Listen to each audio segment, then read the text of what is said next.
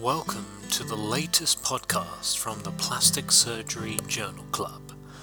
Each month we review and appraise a journal article, typically from PRS, and summarize it for you in this podcast. The full journal can be obtained from the PRS website. Hi, and welcome back to the May 2nd, 2018 Plastic and Reconstructive Surgery Journal Club, coming to you from Sydney, Australia. My name is Damien Marucci. I'm here with Dr. Apresh Singla, and we are talking about antibiotic prophylaxis after immediate breast reconstruction, the reality of efficacy, and this is by Raghunatham et al. From the April 2018 PRS. Apresh, what was this paper about? So, thank you, Damien. So, as you know, breast implant reconstruction is the most commonly used technique, and infection still remains the most common complication, with an incidence up to 15%. The paper was essentially trying to establish the role of post-operative care, antibiotic prophylaxis, and whether there is a role, optimal regimen and duration influences infectious complications, as this would affect potential side effects and reduce the cost. All female patients greater than 18 that underwent mastectomy with either immediate breast reconstruction using tissue expanders or implants were analysed. The primary outcome was the risk of explantation due to infections, and secondary outcomes were wound complications, infections, and readmissions due to infections. In a total of almost 7,443 patients, they used a slightly unusual method of analysing the pharmacy claims from a database sourced from an employer-based insurance claim form. And what they essentially found was that post-operative antibiotic prophylaxis was not associated with a decreased risk of reconstruction failure.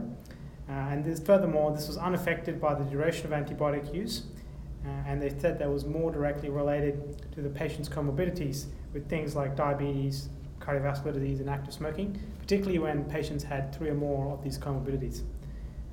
So it's, in a nutshell, the post-op antibiotics don't reduce the risk of infection or explantation from infection following prosthesis-based breast reconstruction. Okay, and so what were the main concerns that you had about this study? The main concern about the study was the method of which they gathered data. It was very much a population-based approach, so you can't individually gauge the individual patient's compliance, the type of antibiotics, even though they have a list of the total antibiotics. And it would also be nice to know what organisms had grown in those patients that did have an infection, and that, I think that would be more useful for individual surgeons, and it guides whether or not antibiotics are useful, particularly when things like drains are still in place. Yeah, look, certainly this is another brick in the wall of evidence suggesting that we are prescribing too many antibiotics for our implant-based breast reconstruction. I'm as guilty as anyone of keeping patients on oral antibiotics until the drains are removed for no real reason other than it makes me feel like as if I'm doing something positive for the patient, whereas in fact we may be doing in these situations is actually promoting antibiotic resistance. Certainly, good randomised controlled trial studies are needed, but in the absence of that, certainly there appears to be this body of evidence growing that just perioperative antibiotics alone appear to be adequate and certainly don't seem to give you a worse result as using ongoing antibiotics. Thank you very much. Thank you. Thank you for listening. For more of our podcasts, head to soundcloud.com or subscribe to us on iTunes and search Plastic Surgery Journals. Remember to like us on Facebook and follow us on Twitter.